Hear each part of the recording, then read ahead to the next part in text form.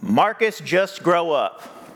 If I had $1 for every time that I was told that as a kid, honestly, probably even last week, I would be a millionaire. I was always told, Marcus, just grow up, stop being a kid. Isn't it funny as you grow up?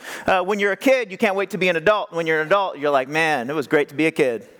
Didn't have bills, right? You know, you didn't have some of the things you have. I remember being a kid, I was always told to grow up, and I got into a lot of trouble because I liked having a lot of fun. I grew up with 2 sisters in the house and my mom, so I grew up around 3 women. My dad wasn't always in the picture. So 3 women in the house. A lot of different things happened all the time. One of them, my sisters were bigger than me, and so they would beat me up. True story. They fed me Baby Alive food for dinner. I promise you, I'm not making this up. You know what Baby Alive is? It's this little doll, kind of like a Cabbage Patch doll, but that you feed it things and it excretes those things, right? If you will. They fed me that food for dinner. I said, what's for dinner? They said this. And I was like, okay. So I ate it. So, but my sisters, I loved my sisters, but they beat me up all the time. And my parents would say, one day he's going to get bigger than you, and he's going to fight back. So I remember this day very vividly. One time my sister slapped me. My mom heard a huge slap, and then I started screaming and crying. She runs in, and since I'm the youngest, I'm what my mom calls Mama Baby, right? She always takes care of Mama's baby. So she ran up to me and held me, and this is what parents do. You laugh when the child is hurt. If you know they're okay, you're holding them. I felt my mom shaking. Like, yeah, you're okay. And she said this, she doesn't know what it's like to hit Mama Baby. She doesn't know how much that hurts. So my mom walked away. Then she heard a loud slap again, and my sister screamed. My mom came back. I said, she knows now. She knows how much it hurts now. I'm not condoning hitting, but that's another time when I was told, Marcus, just grow up. Now, whether you have kids, you will have kids, you're on a journey to having kids, you know kids, or like me, you still act like a kid, I have good news. Jesus always has time for children. So that's what we're going to talk about today, is God's heart for his kids. So if you have your Bibles, would you turn with me to Matthew chapter 18. It's in the New Testament. So after you get past Psalms and Proverbs and Isaiah and some of my favorite books there, some of the prophetic books, you'll see Malachi, which is the last book of the Old Testament. Then you'll be in Matthew, the first book of the New Testament, part of the 4 Gospels that talk about the life of Jesus. And we're going to be in Matthew chapter 18, and I want to set up what's happened so far. So Jesus has walked with the disciples probably for about 2 years at this point. He's told them some of the great things. They've seen great miracles. Jesus actually, earlier in chapter 17, he had told them he was going to be crucified. He would die a brutal death. He would be placed in a tomb, and then he would arise on the 3rd day. He would resurrect. He told them all of this, and then the disciples start to think, okay, Jesus has been leading this ministry. Who's next? You know, like if Jesus is going to be gone, then like who's going to be the greatest at this point? So they're having this conversation, and this is one of these moments in Scripture that you see happen multiple times throughout the Gospels. We call it the Synoptic Gospels, Matthew, Mark, and Luke, which are a synopsis of Jesus' life, and they're very similar. You see in Matthew, it happens here in 18, and the book of Mark, it happens in Mark chapter 9, and then you see it again in Luke chapter 9. And it's this conversation that the disciples are having, and then Jesus calls them out on it. So they begin to argue like children like to do, like we like to do. And this is what happens. About that time, the disciples came to Jesus and asked, who's the greatest in the kingdom of heaven? Isn't that the sad pursuit of humanity? Just become the greatest. We view our worth on what we achieve, not what God has for us. Our primary concern is the level and our status. And God is about to reveal to us through his word, through Jesus, that our primary concern should not be status, but purpose. He says this, Jesus called a little child to him and put the child among them. Now, what I love about this story is we know just from a historical context and throughout this gospel, we can tell at this moment they're in the hub of their ministry, which is Capernaum. And they're most likely inside of Peter and Andrew's home. Peter had kids. So I wonder if this kid that was brought over to Jesus was one of Peter's kids. Can you imagine if you're in a room with Jesus and one of your kids comes up? You've seen him do some great miracles. I'd be like, hey, Jesus, I don't want to see you resurrect or do something crazy right now. This is my baby. Mama, baby, don't touch the kids, right? So the kid comes up And he sets the child among them. We read in Mark's gospel that the child was actually on Jesus' lap. So just imagine what that would look like. Imagine if you were that kid. I wonder what that would have felt like to tell your friends, you're not going to believe what happened. You know that Jesus guy? Yeah, walk on water, Jesus. Yeah, like feed 5,000 plus, Jesus. We hung out. It was wild. And then he told the disciples some things. What'd they tell him? And this is it here. Then he said, I tell you the truth. Unless you turn from your sins and become like little children, you will never get into the kingdom of heaven. What was the disciples' questions? How do I become the greatest? Who is the greatest in the kingdom of heaven? And Jesus says, you're talking about your status in the kingdom of heaven. You're not even going to get access unless you become like a little child. Now, there's a difference between being childish and childlike, right? I can be childish. Let's be childlike today.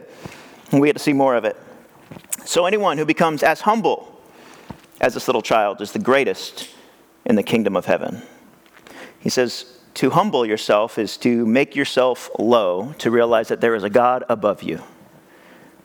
And I've realized in my own life, I can either humble myself or be humbled by God. I've tried it both ways. Much better to humble yourself. He says, that's what it looks like. Humble as a little child, you become the greatest. And anyone who welcomes a little child, like this one on my behalf, is welcoming me. And then Jesus is about to get really stern with our treatment of kids, our treatment of God's people. And in case you didn't know, you are considered God's children. And what we're about to read is how seriously God takes you and his heart for you and his heart for your life. He says, if you cause one of these little ones who trust in me to fall into sin, it would be better for you to have a large millstone tied around your neck and be drowned in the depths of the sea.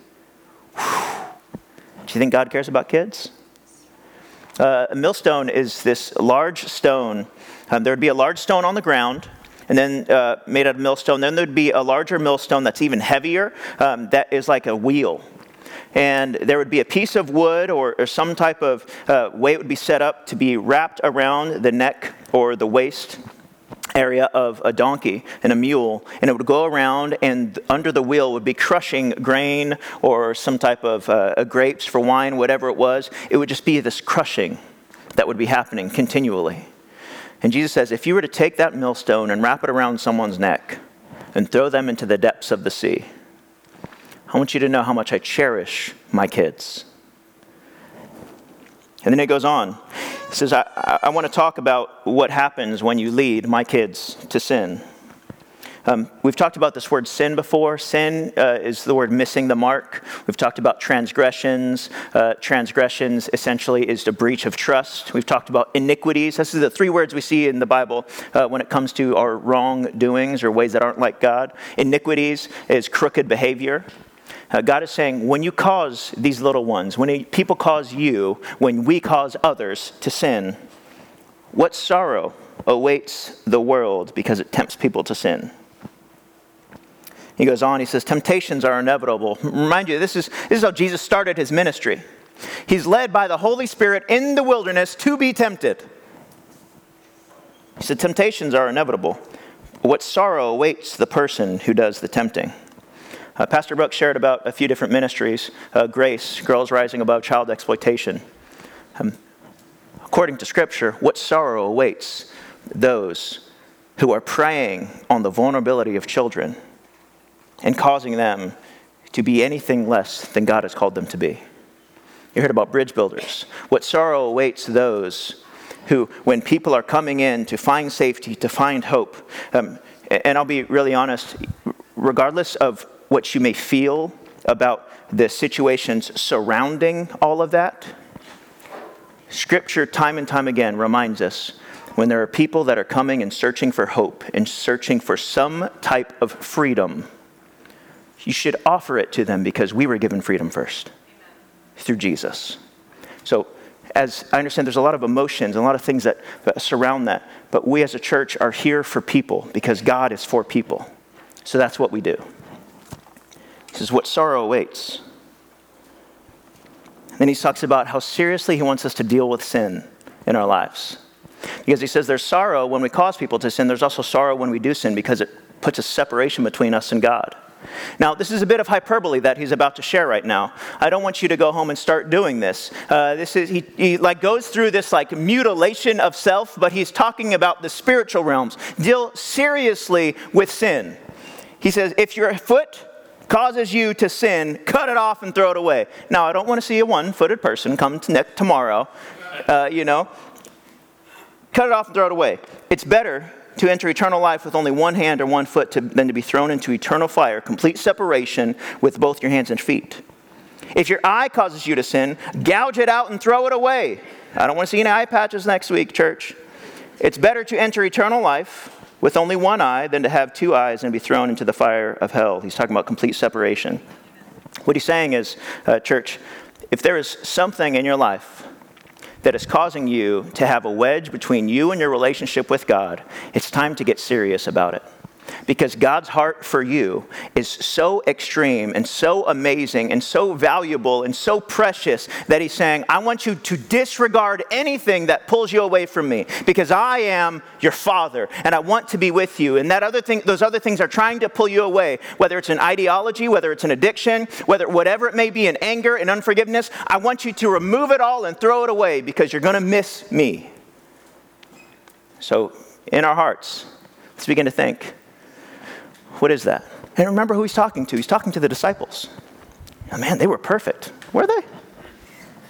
They're talking about who's the greatest. And Jesus is saying, you need to be dealing with the thing that is within you that you're not even ready to talk about. Jesus, start to deal with that. Because I want you to experience the kingdom of heaven. And he goes on. Remember, there's a child on his lap. He says, beware that you don't look down on any of these little ones. For I tell you that in heaven, their angels are always in the presence of my heavenly Father. Did you see the belonging there? Their angels. Many times we have these conversations, do we have guardian angels? And I like to settle the conversation. Angels exist. Angels are for God and for God's people. That's it. But do I have a guardian angel? I don't know. What I do know is angels are for God and for God's people. And according to this scripture, their angels are in the presence of the Heavenly Father. There are angels. There is Jesus right now praying and interceding on your behalf for your situation in heaven right now. That should blow our stinking minds. For real? Yes, there's an angel that is praying for your family right now, Joe.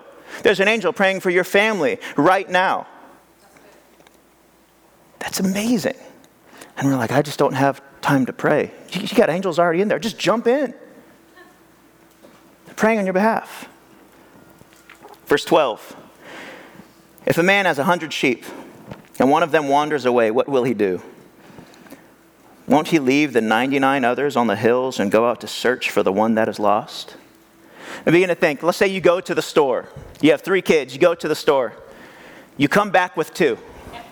I don't know if mama would be too happy, right? Hey, it's like, I didn't lose them all, right? I got some. We're still good.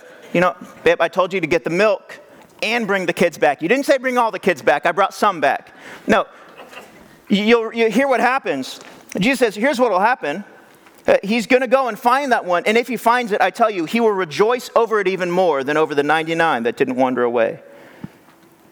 Parents in the room, if you're in the room and you have a child who's wandering away right now, just know that there are angels and there's God's people, his church, that are with you in this journey. You're thinking, they've been gone so long. I have images of some of the kids in my mind right now that are running away, that have run away, that are running away from the faith, running away from home. We're praying for them daily, and we're searching for them. I can't tell you, I can't even count the amount of times that people have walked into this church and say, I know you care about us, that have never been to Newbreak. I know you care about us. My son has run away. Could you help us? Yeah, we're in. If you're feeling that, if you're feeling that pain and that emotion, please know that's a godly emotion because he cares, and he's willing to do whatever it takes. And we want to partner with you to do the same. And notice how he closes it. In the same way, it is not my heavenly Father's will that even one of these little ones should perish. Now there is so much in those 14 verses, but if there's something that we can grasp, if there's something that we can see, it's truly God's heart. You see, just for context, at this time, kids weren't like put on some type of pedestal. Kids were people of low esteem and often low respect. People that had their own kids, they loved their kids. They cherished their own kids, but they simply tolerated everyone else's kids. Some of you are like, that's still me today, right? Like, that's how it was back then. I just tolerate the other ones. That's not Jesus' heart. Jesus' heart is, I value children. He values you. You are God's children.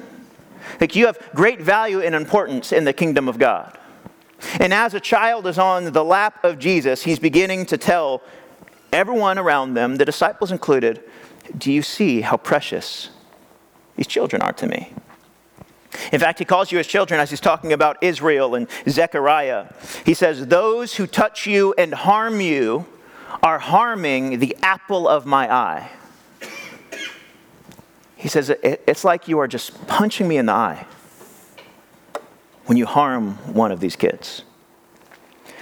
And Jesus' heart is so for the next generation, so for us, so for his kids. I mean, it's here and everywhere. With Kingdom Builders, so we often talk about what we do locally and globally, but I want us just to put it into perspective. We, right here, right now, are changing the world live as we speak, even right here in our backyard. The fact that Jesus values children should not be a shocking statement, but as you look at our world today, it seems like not everyone believes that. As you see the way that kids right in San Diego are treated. Like, I know Jesus values children, but obviously other people don't. What if there's a way that we could step in, that we could do something about it? Jesus cares about the children here. Jesus cares about the children in our nation and our state. Jesus cares about children all over the world. He cares. And so should we. There should be a moment when we step in and say, okay, Lord, we want to be what you're calling us to be. You care for your children. We want to care for them as well. And I believe he cares for children because they model a posture that many of us should have. Notice Jesus' words. He says, so anyone who becomes as humble as this little child is the greatest in the kingdom of heaven. Because there's this issue that many of us deal with, and it's an unspoken emotion that impacts our daily interactions. This unspoken emotion is pride. Because when they're asking the question, who is the greatest, it's the same way that we would think, I deserve that promotion. That should be me. Oh, if I had that. Oh, I would do so much different if I had what they had. I deserve this. You see, pride is not about building God's kingdom. Pride is about building our own kingdom. And sadly, pride is the greatest distance between two people. When there's pride in a relationship, the distance in the relationship becomes bigger and bigger and greater and greater. And our mission statement here at New Break is connecting people with God through authentic relationships to serve communities. You cannot be prideful and authentic at the same time. Because pride is very artificial. I know the times I've struggled with pride the most has been the moments when I've been dealing with insecurity the greatest. Pride is artificial. Humility. I am who I am, and God is who he is. Let's live this life together, giving glory to him. Humility is authentic. If I can be humble as a little child, and you're thinking, well, I don't know about my child, they're not humble. Okay, well, this one wasn't a teenager, right? That was on his lap, like not yet, right? This kid is sitting on the lap of Jesus. You know, if it were us, we'd be like, hey, you see where I'm at? Closest one to him. We see no words that the child said at this moment. Probably in awe. I heard a story yesterday. My wife, through FaceTime, and we went to the hospital to meet with a family, Jessica Doyle and her mom, and praying for them, and Brock and Ellie. So they're going through a lot of medical difficulties, and she just wanted to thank you as a church and her life group for praying with her. She said, my phone goes nonstop because I have a community. So give yourselves a hand. You are an amazing, powerful, powerful church. she was telling me, I kind of shared with her what we were talking about. She's like, I'm not going to make it to church tomorrow. I'm like, you're in the hospital. It's okay. Don't worry about it. So we were kind of talking. She was asking what we're going to be talking about. And I said, we're talking about this idea of humility, looking like a child, and how a child just is in awe of Jesus. And she said, can I tell you a story? I said, yeah. She said, our life group was meeting in the sanctuary, and her daughter, Ellie, kept pointing to the cross that's in the room. She kept pointing to the cross and pointing to the cross. Eventually walked over to the cross, looked up, pointed, and started smiling and looking back at the group. And she said, one of the ladies in the group said, she obviously sees Jesus in this room. Can you imagine the child sitting on the lap of Jesus, like sitting and seeing the heart of God face to face, knowing that they are loved dearly by a powerful, awesome, all-loving creator? Imagine if that was the love that would be offered to every child that ever existed. Can you imagine what that would look like in our world today? If there was no child that didn't experience true, genuine love. And I believe that children are able to experience this type because they do have this beautiful humility. And when it comes to us being children like Jesus is asking us to be, he's saying, I want you to be like children who are completely dependent on others. Because I heard it this way, that children are those who are dependent on their caregivers. I'm talking about children to the point that if they're left alone, they will truly perish. And I believe this is so beautiful because they practice and live in this humility because there's trust when it comes to how kids view their caregivers. There's transparency when it comes to how kids view their caregivers. And there's also vulnerability in the relationship. And woe to those, what sorrow awaits those who try to pervert and prey on that vulnerability. But who are the children supposed to be dependent on when their own caregivers think the unthinkable is acceptable? Who are they to trust when caregivers right here in San Diego believe that it's greater that their child be sold into human trafficking? When all around the world we're seeing what is happening with kids that are being inundated with different views and things, and they're being caused to view themselves in ways that God didn't design them, and they're being forced into child labor. Who are they to trust when they can't trust the people in their own home? You know, at the root of all of these, as you look at different statistics, the root of all of this is poverty. And as we see the reality of poverty, I believe there's something that we should do as a church about it. I was reading a recent article just about poverty and children in poverty in our world today. One of the lines quoted was, a world where 333 million children live in extreme poverty. And extreme poverty is not just living below the income. Extreme poverty is deprived not only of basic needs, but also dignity, opportunity, and hope. They would go on to say is simply intolerable. 333 million children, extreme poverty in the world. That's more people than people in America. Just let our minds sit there for a moment. There are kids right now who not only have no clue where their next meal is coming from, they don't know what a hug feels like. They don't know what it means to be loved. Truly. They don't know what it means to be able to go home to a place where you're not going to be abused. I believe we have to do something about it. And many of us, we become so numb because it's what we see in the world today. I recently read a story of a new pastor who walked into a really painful situation. This church was in the midst of a really difficult, painful, aggressive culture in this city.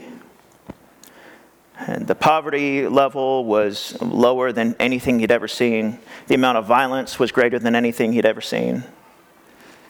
And as he walks into his office on his first day, he looks out this window and he sees the tragic conditions of the city. And he just begins to weep. The pastor who was on his way out, that was essentially giving this position to this next pastor, walked into that office and put his hand on his shoulder. He said, hey, don't worry about it. After a while, you get used to it. And the new pastor said, that's exactly why I'm weeping. How many of us have gotten so used to this? What if we can't be used to it anymore?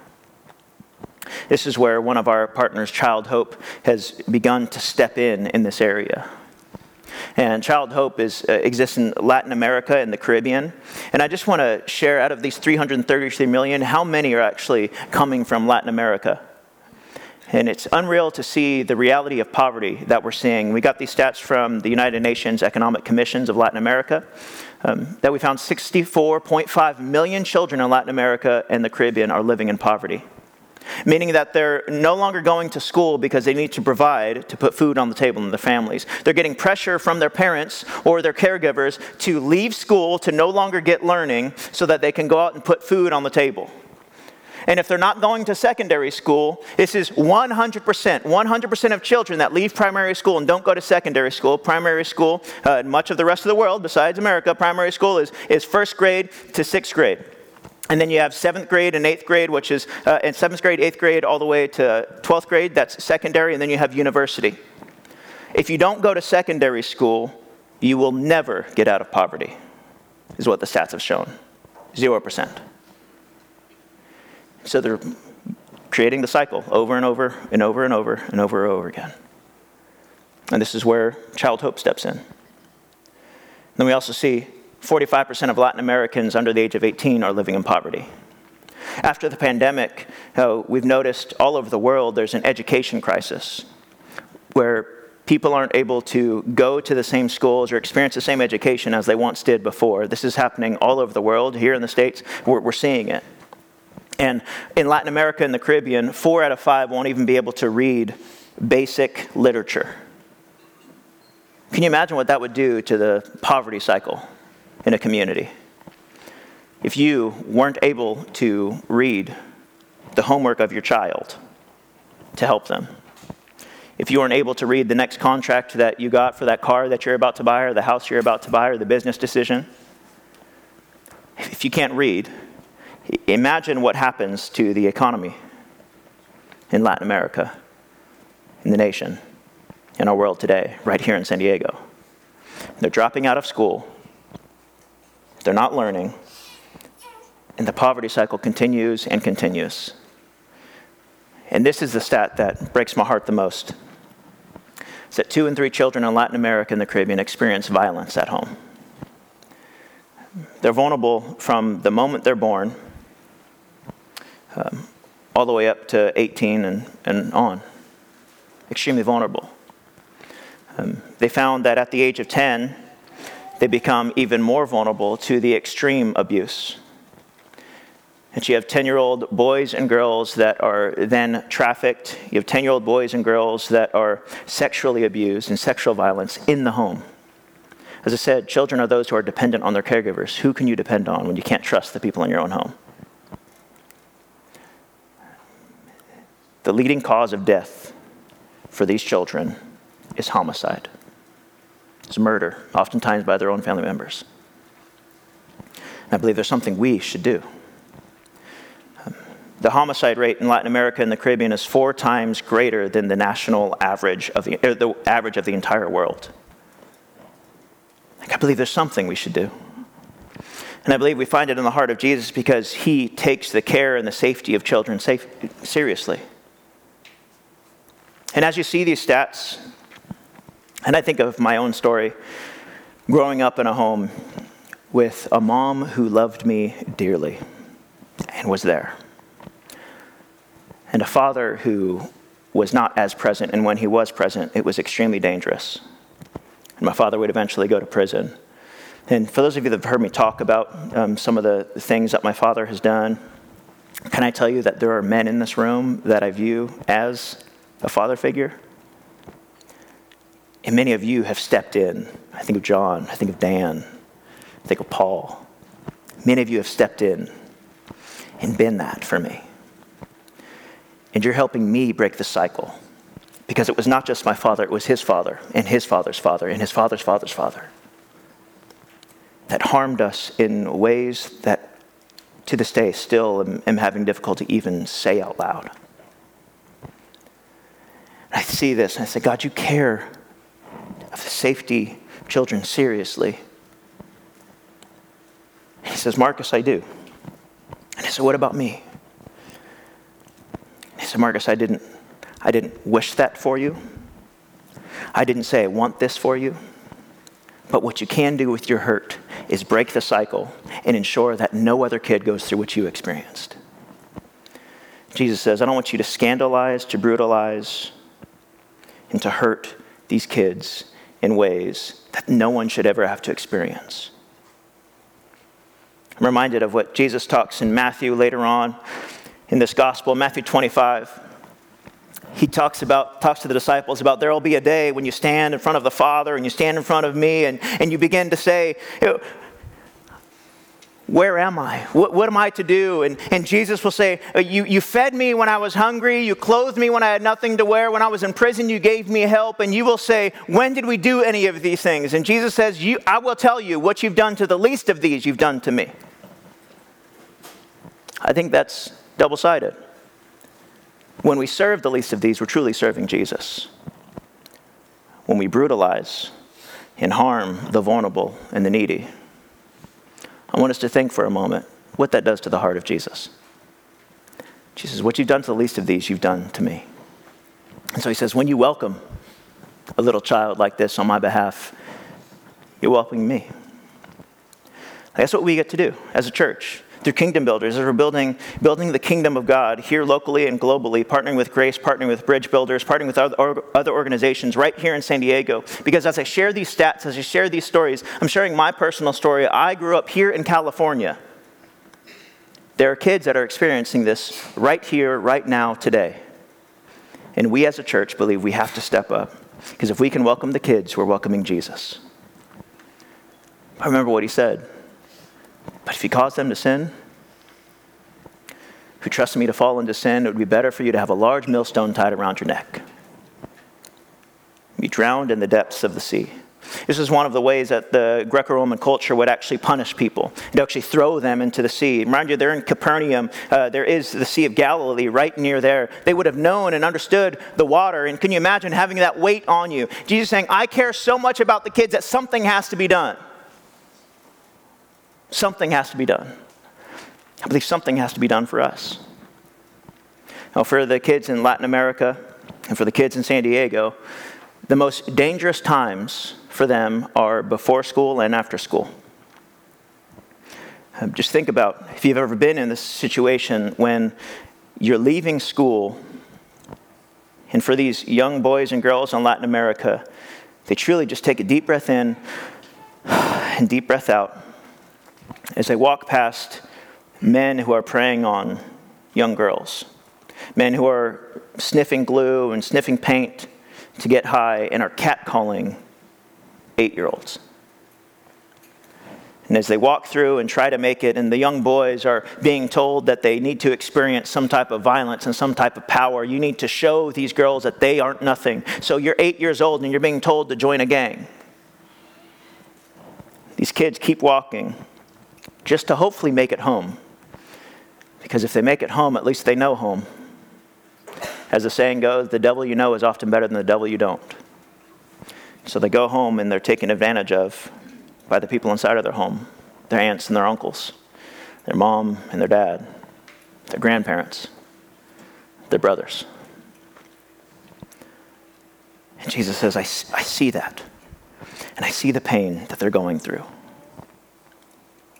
And I'm here to do something. A missionary partner that we partner with, the Uriah family.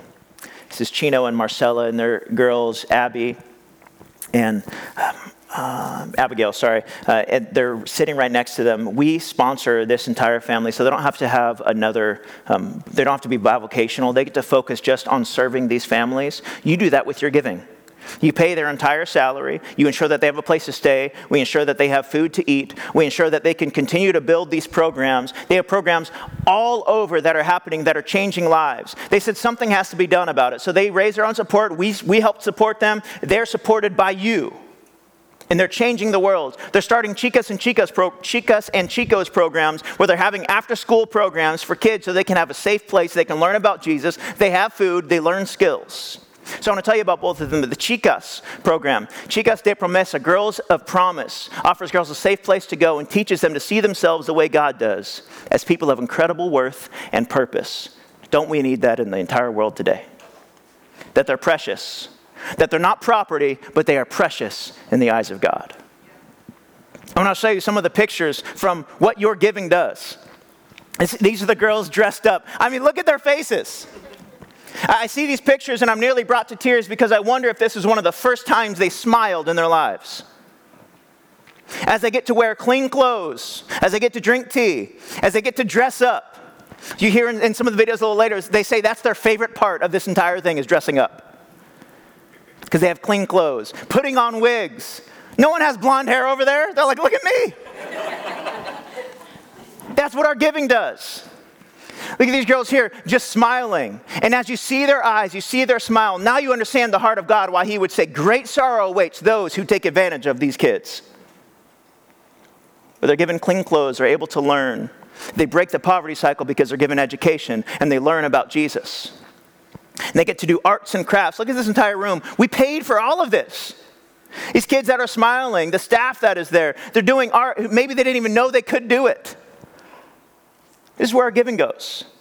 They walk into these rooms and they know that they're safe, that no one will take advantage of them. Could you imagine offering that to kids today? Then we have our Chicos programs. Our Chicos programs, it raises up boys to be a countercultural force in their homes and communities and teaches them to find their identity in Christ and respect themselves and the women around them. How much do we need that in our world today? What happens is these young boys become leaders who transform their families, who transform their communities, and transform generations. Imagine if they could break the cycle. And we're seeing it happen time and time again.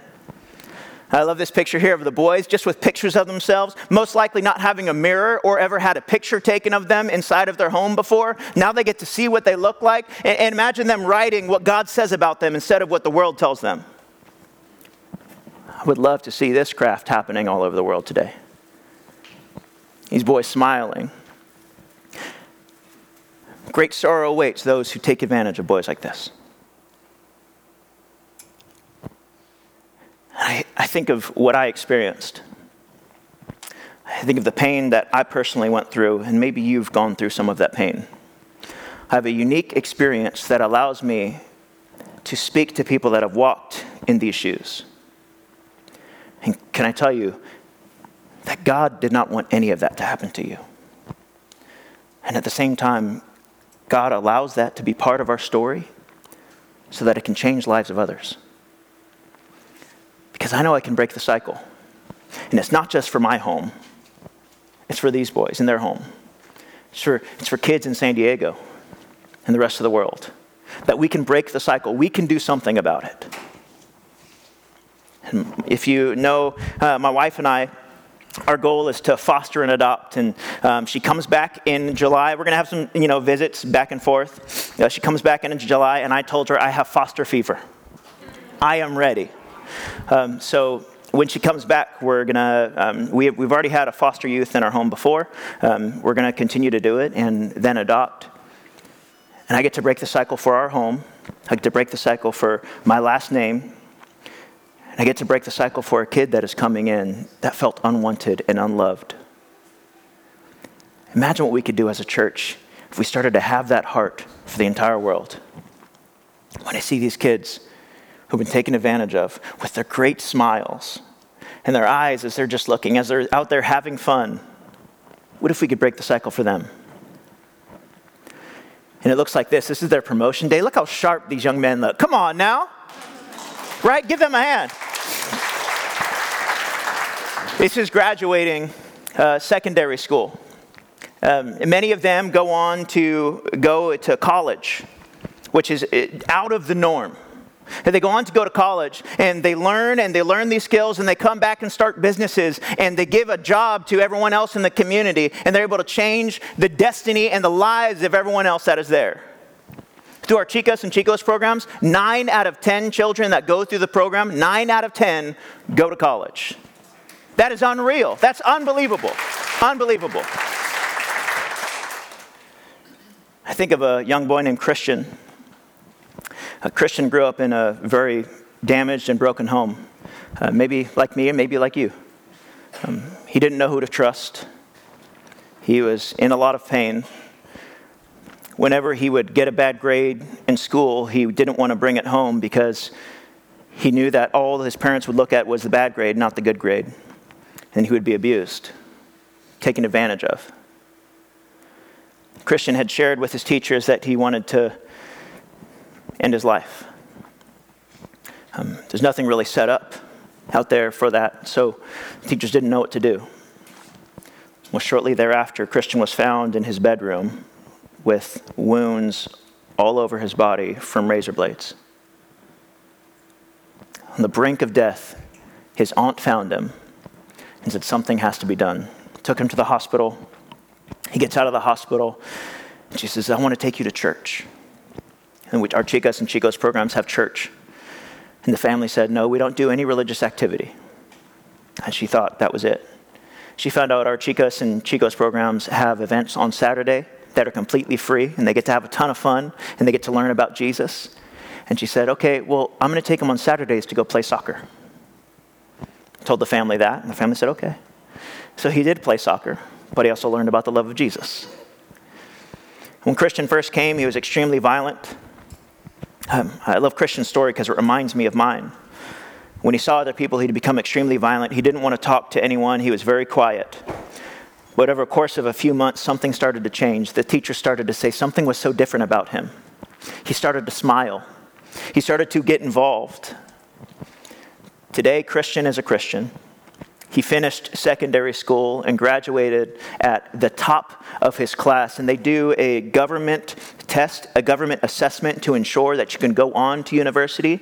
He scored the highest that the government has seen come out of our programs. How powerful is that? Come on now.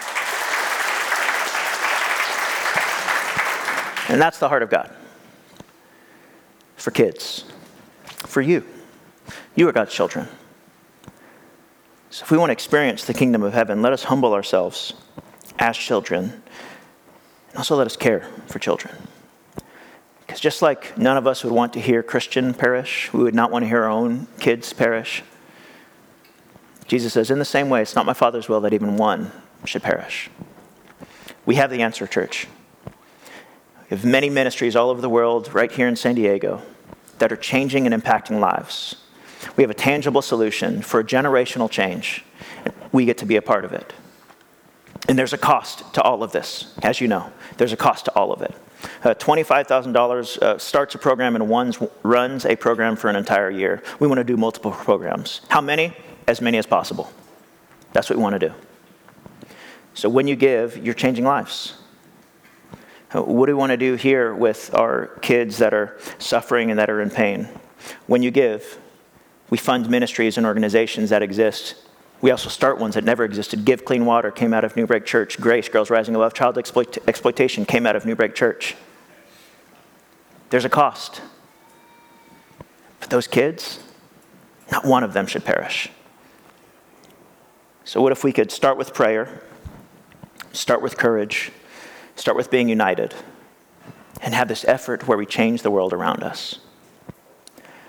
And maybe you're like, I just want to go and see what it looks like. Well, a few years back we did. This is the picture of the Cindy's. I called it Cindy's with the kids. They're out there in Bolivia looking at one of the Child Hope places that we sponsored and constructed. We have another trip coming up in January 26th through February 4th, 2024. You can go on that trip to see what is happening. Be part of the construction, be part of the evangelism, be part of the discipleship as you're seeing these kids' lives changed forever because of what we get to do. Here at New Brick, we like to say pray, give, and go. Let's imagine what could happen if we really do this. I want to show a video about what we've done so far and what we can do. Let's check it out.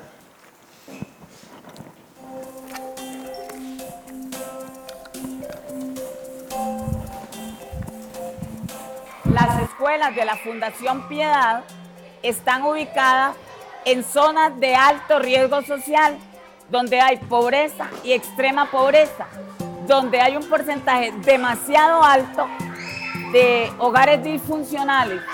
Hace más o menos algunos años, en esta institución se dio una situación de mucho abuso, pero sobre todo el abuso de tipo sexual. Se me presentó un caso muy doloroso, donde una niña era abusada por su propio papá. Por supuesto, puse la denuncia. Mary Mahon vino ese día, seguro me notó algo y me preguntó qué le pasa. I remember coming up here to the school one day and I saw Cordalia and she had to go that day to report the third abuse among the girls in her school that week. And I remember her just expressing a sense of frustration. This started a dialogue between the two of us, and then the Lord laid on our hearts this idea of a girls' empowerment club. Así nace Chicas de Promesa. Chicas de Promesa es un lugar, es como un programa que nos ayuda. Chicas nos dan una enseñanza, hacemos unas manualidades, a veces nos podemos vestir y a veces nos dan comida. ¿Y cuál parte es tu favorito? Vestirnos. Sí, ¿y cómo le gusta vestirse? Con un tutú morado, con unos lentes y con unos guantes. Aprendemos de que somos muy valiosas, de que Dios nos ama, de que nadie es menos importante que los demás y que todos nos debemos respetar. Yo pienso que este programa nos ayuda mucho porque así en nuestras vidas podemos ser fuertes y valientes cuando venga algún problema, como cuando nuestros padres se divorcian o cuando algún familiar es drogadicto en nuestras casas. The girls here are not at risk when their moms are at home. So at night, everything's fine. It's during the day, before and after school, when they're subject to abuse from different people, whether it be uncles or stepfathers or other young men in the community. Cuando se daba el abuso, yo podría decir, si iba 3 veces a la semana, ese porcentaje nos bajó a 0 porque ya no he vuelto a ir. Entonces significa que la verdad es que Dios está haciendo una obra maravillosa. But we're seeing results in this ministry because the girls understand the value they have. They're feeling empowered and they're talking about the abuse. And for some reason, that's helping them not to fall into becoming victims as they did before. Creo que este programa nació en el corazón de Dios. Y yo le voy a decir por qué lo puedo decir. Por los cambios que hay. Es que son cambios radicales. Chicas nos puede ayudar diciéndonos que todos nuestros sueños se pueden hacer realidad y ayudándonos en todo lo que se pueda hacer posible. Podemos compartir también con nuestras familias en el futuro. Si alguien está pasando con un problema, compartir lo que nos han enseñado, decirles que todos somos valiosos y que siempre Dios va a estar con nosotros.